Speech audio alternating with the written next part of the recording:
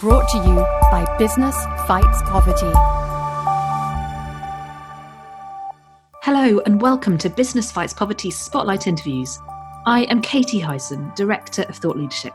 Each week, these interviews provide you with the insights from a different perspective of the Business Fight Poverty network, giving you first-hand understanding of how businesses and others are working on some of the world's biggest social challenges. Today, I'm excited to be joined by Paul Skinner.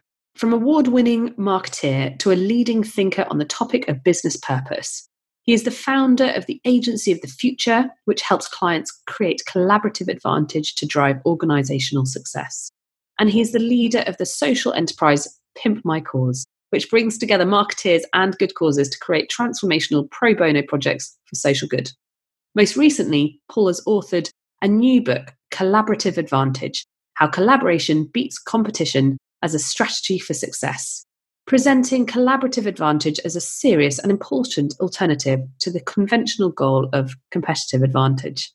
Paul, welcome. Thank you, Katie. I've enjoyed some of your previous interviews and been looking forward to talking to you. Oh, well, delighted to have you. Now, sir, you've recently written a book, Collaborative Advantage and Why Collaboration. Why is collaboration so important to you and to business today, do you think? Well, I've been a long-term fan of what you might call cooperation enabling ideas.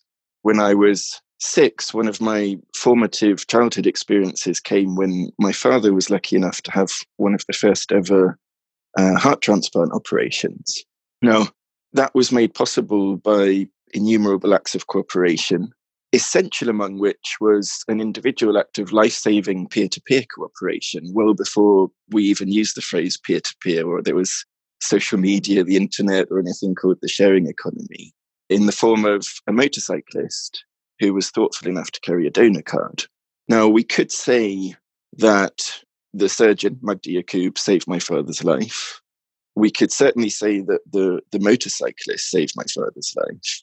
But we could also say that the very idea of the donor card also saved his life and enabled that kind of life-saving to scale. I also think that we are far more dependent, even in our everyday lives, far more independent on collective value creation than we realize. So, for example, right now we're talking on Zoom, and I was able to join that call effortlessly just by clicking on the link that you kindly sent me. But of course, I have absolutely no idea, really, how the vibrations from your vocal cords are turned into packets of information that somehow get from your device to mine and end up getting recorded on the Zoom platform. So to do the simplest things every day, we of course are dependent on so many hidden acts of collective value creation, most of which don't actually even punctuate or puncture our awareness at any point in time. And in business, that's even more the case. Even if we were somehow able to be completely self-sufficient in creating the solutions that we offer. And by the way, I've never encountered a business that is completely self-sufficient in creating its solutions. But even if we could, as a thought experiment, we'd still be dependent on collective value creation, in that we would be dependent on our customers' ability to create more value with our solutions than it costs them to buy it. It costs them to buy those solutions from us, whether it's people simply using our products and services to better enjoy their lives and create value for themselves in that way, or whether it's business customers who are adding economic value to the solutions that we provide. And the very nature of the business transaction is one of reciprocity. If you're my customer and I'm not doing something that you can use to benefit yourself, then how can I exist as a business? And if that exchange isn't a mutual exchange for reciprocal benefit, if it's not doing something to enable me to sustain the enterprise, then why should I create that business in the first place? And yet, the most influential idea in the history of ideas about business, or certainly in the history of ideas about business strategy, the idea of competitive advantage, would seem to overshadow that core truth. And I suggest can too often blind us to the most effective opportunities to grow our businesses by better working with the whole potential of the world around us, or also to better address social problems by more strongly harnessing our collective agency, and in particular the agency of the groups that we're most looking to support. So my interest in proposing collaborative advantage is to put the human purpose back at the heart of our business activities and our strategies, and to better harness our innate capacity for cooperation as a means for fulfilling that purpose. And since in the question you just cite the word collaboration, it might be worth drawing a couple of distinctions. So I specifically propose collaborative advantage as the business advantage that comes from better harnessing the value creating potential from the world around us as well as from inside the business. And so it might be worth drawing a couple of distinctions between collaborative advantage and collaboration, for example. A key distinction is that you would always want more collaborative advantage. So collaboration is a great thing, but you don't always want more of it. There come times when you may have been collaborating all day, and what you really need is to focus alone for a moment, to dive deeply into a particular train of thought, for example. It's also different to consultation, in that, once again, consultation is a great thing, but there can come times when, for example, simply an intuitive understanding of need might be quicker or more efficient or effective than an extensive piece of market research. Or collaborative advantage versus compromise. Compromise is, again, a great thing. We could do with more of it, but it's not always the answer. We in the UK drive on the left. In France, they drive on the right. But one thing you don't want to do is to meet in the middle. You would, however, always, I propose, want to create more collaborative advantage. And Paul, you've written your first book. Why a book? What's driven you to put pen to paper and produce collaborative advantage? Well, I've been working on the idea of collaborative advantage and using it in my own work and to support client organizations for what must be nearly 10 years now. And I remembered a particular conversation that I'd had with one of my professors back in my college days at Oxford. And he specifically said that the tricky thing or the difficult thing in writing a book is not the writing of a book, but the having of a book-worthy idea. Now, if you're in a position where you're looking at the most influential idea in the history of ideas about business strategy, competitive advantage, and seeing that it has real limitations and believing that there is a way forward that can overcome those limitations, then you're not going to just think that's a book-worthy idea. You're going to think that's a library-worthy idea. You could write thousands of books on it, and you could have thousands of people working on it and never exhaust the possibilities. In fact, when I started working on the book, I put the words competition and business into the search box on Amazon and found that there were 13,000 titles coming back for the UK store, 20,000 titles for the US store. So quite a lot to overcome and a lot of potential. Now, it is true, and I recognize in the book, that other people have criticized the concept of competitive advantage before me. So, for example, some people point out that it too often becomes a zero-sum game. That if I'm looking to compete with you, my natural instincts are to replicate what you're doing, but to try to offer more of it for less, which can extract value from both of our businesses. The thing about a race to the bottom is that it's no good for you.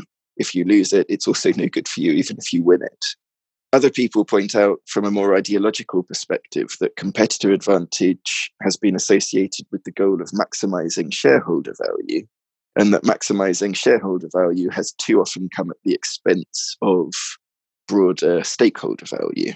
Financial analysts have pointed out that the length of time that you can hold on to a competitive advantage has diminished at an ever-accelerating rate since the idea was first introduced, so it may not even be sustainable for the business itself in the long run. And then you have people like Kim and Mo Bornia, the authors of the Blue Ocean Strategy series of books, who argue, I think quite convincingly, that the biggest disruptions we're likely to face probably don't come from our direct competitors anyway. So too tight a focus on competitor strategy can leave us blindsided by bigger change. But I think that what I was able to introduce as a fresh perspective in collaborative advantage is, first of all, to see as a limitation in the idea of competitive advantage the way that it causes us to perceive the relationship between our business and the environment in which we're operating, which can cause us to miss out on some of our greatest opportunities. It too readily reinforces the idea that it's we inside the business who create value, that we inside the business are the heroes of our story, and that people exist outside the business, primarily either as competitors seeking to steal that value from us, or as customers who we too readily reduce to the role of consumers, which I would say is probably, of all the words in the English language, the one that I most hate, which sort of seems to imply that we can reduce, or that the agency of our customers is limited to their capacity to diminish by however many units the world supply of whichever resource we happen to be selling them. And so my sense in the book is that I help people to, first of all, overturn those assumptions, to move on from the idea that value is created within a business and to recognize that it's primarily created in the spaces between us, that success doesn't come so much from being the best, but rather from finding the group that we most want to support and finding the right ways to share in the value that we can create with them. And that far from being the passive recipients of value, at any point in time, it is almost certainly our customers who are doing the very most to improve their own lives, whether it's their personal lives or their working lives that's relevant to our business. And that we can perhaps best understand our role in business as finding the right ways to make it easier, more complete, more effective, or maybe even more magical for them to play that role. And in the book, I develop a new model of growth for businesses to grow their businesses, to maximize the collaborative advantage that they can create in ways that I hope are better for the business, better for customers, and also better for society at large. Paul, you're a marketeer, you're a serial social entrepreneur, so you get to see a sort of number of different horizons in terms of business, but also social impact. I mean, what do you think are the sort of top trends in this space of business and social impact that you're seeing? Well, when we look at trends, we often ask ourselves the question, what's next? And one of the ways that I like to nuance that is, instead of asking what's next, to instead consider the question, what's missing? Because my sense is that when we ask ourselves what's missing, somehow we access a more organic or a more holistic way of thinking. And that makes us far more likely to be the active creators of the next trend rather than just following it. In terms of social impact, I suppose, just as in my book, I propose that we need collaborative advantage as a new narrative for describing the way that value is created or the process of value creation. I think we also need a new narrative for understanding the value that is created in the first place. So I think that we need new stories that reach right from the man in the street up to our political leaders and back again, that far more strongly recognize that all pounds are not created equal, and that a pound created with a positive social impact is quite literally and meaningfully worth more than a pound that is created with a less positive social impact or even a negative social impact. And I think that today we're lacking that narrative. There's a lot of work being done on it, of course, but I don't think that the right narratives impinge on us when we ask ourselves basic questions like, is the economy in the UK growing or shrinking? I think also in terms of business and social impact, we hear quite a lot, not least thanks to groups like Business Fights Poverty, about big businesses that are taking the lead on social impact, also about some of the more exciting, pioneering social enterprises that are bringing forward new business models for social impact. I think something that can be overlooked is the creation of more opportunities to channel the contributions and the potential contributions and the expertise of more mid-tier businesses, even SMEs. So SMEs, for example, account for more than half of the UK's turnover, or even down from that. If we think about freelancers, we have, I think, nearly 5 million freelancers in the UK. And in my experience, the shorter hierarchies in these smaller organizations, the particular conditions of their ownership can mean that where we effectively channel those resources and where we unlock the right inspiration, proportionately, the impacts can be even greater. I think also there is still a need for much more crossover between sectors, in that the business environment and the social environment are essentially utterly intercontextual. So I know, for example, that at Business Fights Poverty, you're strongly into peer support, and it's well acknowledged that people from a private sector background can do a lot to, for example, improve the performance of charities and social enterprises that they can work with. And I also run a network that connects professional marketers with charities and social enterprises that they can support with their marketing talent. And so I'm a strong advocate for that kind of support. In some ways, I'm even more interested in how Insight can work the other way around. I have a friend who analysed the content of the world's top MBA programs and was horrified to observe that 95% of the content of the world's top MBA programs was looking within the organization. It was looking inside the business, when, of course, the most important change takes place outside our business, whoever we're working for. Now, in my experience, charities and social enterprises are often lacking in resources. And so if they spent all of their time looking inside the organization, would quickly run out of things to see. But I think that they can play a very strong role in illuminating and helping us better understand social and environmental problems in ways that can be tremendously valuable for businesses in converting that insight into business solutions to those social and environmental problems.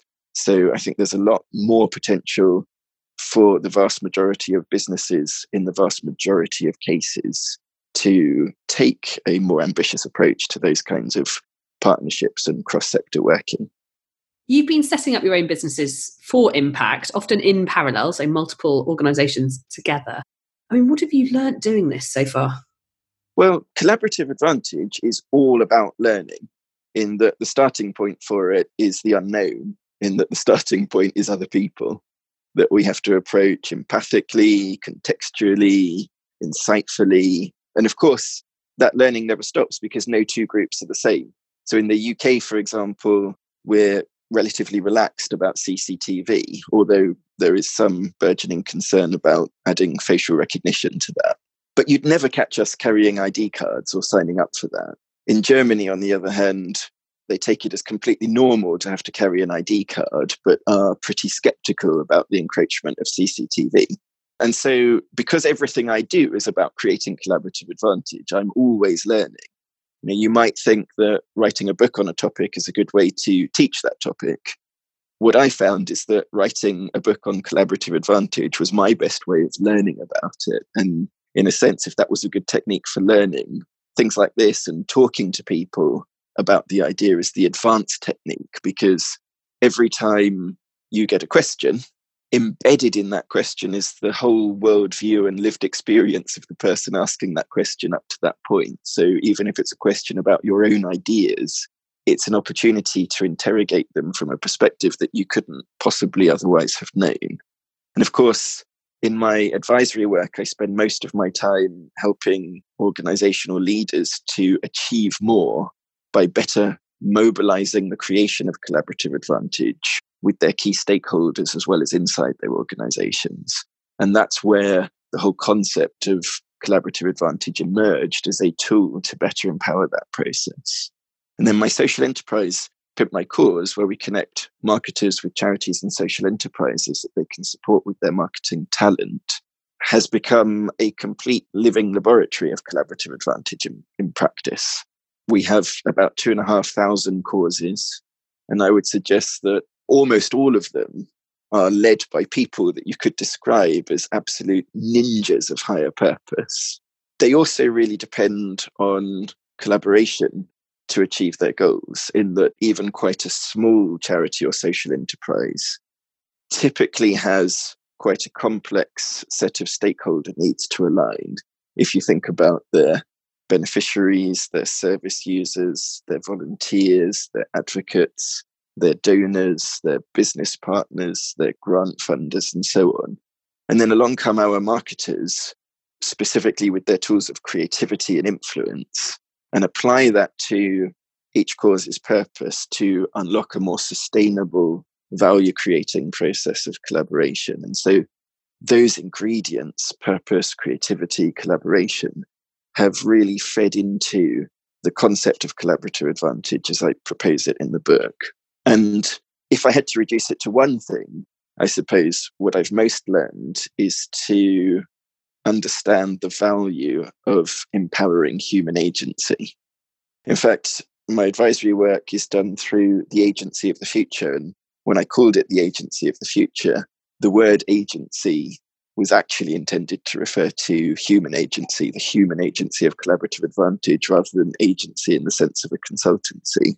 Or if we think about Pimp My Cause, we run talent development programs where we take live charity briefs and support brand marketing teams in addressing those briefs in a way that enhances their own marketing capabilities while creating marketing solutions for our causes. And I used to think that the way this worked was that our causes improved people's lives, our marketers improved our causes, and our talent development programs improved our marketers' capabilities. But I more recently came to the conclusion that none of that is true, that our causes don't improve people's lives, that our marketers don't improve our causes, and that our programs don't improve our marketers' capabilities, but that these are actually three good things.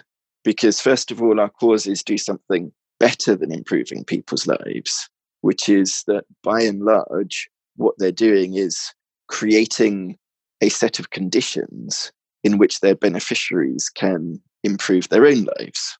And that's a meaningful distinction because that gets to the heart of how those solutions are sustainable and self-perpetuating. Solutions rather than temporary fixes.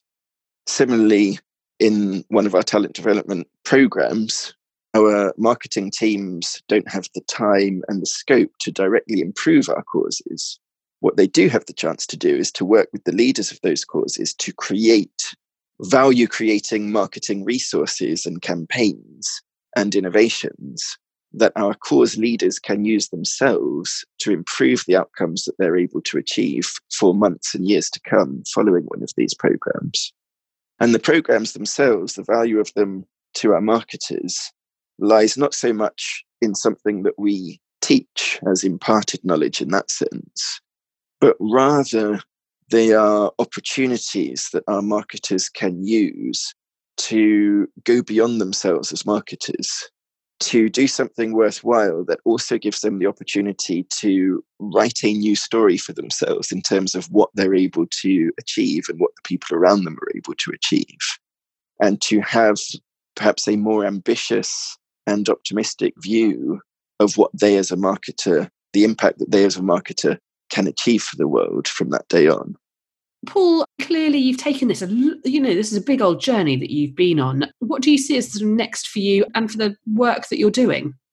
Well, collaborative advantage gives us a new perspective on corporate purpose, in that it asks us to see our businesses and our organizations as enablers of a much bigger value creation process taking place outside the organization, rather than just as deliverers of value creation.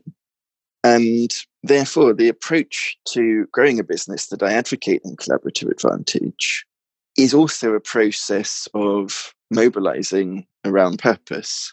So if we take the outside in framework, for example, which is a core part of the book, and that helps us to grow our business much more quickly, it's also about mobilizing around purpose, and that it begins by looking at how we can find common purpose with our key stakeholders, our customers and other groups, and moves on to looking at how we create the right opportunities for people outside as well as inside the organization to pursue that purpose.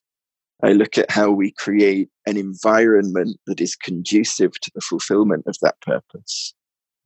For example, one of the things I look at in the book is the concept of extended cognition, that implies that we are so influenced by the environment in which we live and work that it is almost as if our very decisions and thought processes can be seen as being structured in those environments rather than inside our own minds. I look at how we mainstream our purpose and also how we can scale our pursuit of purpose through the right partnerships. So I think that my own writing, and certainly my next book, is going to focus even more explicitly on corporate purpose.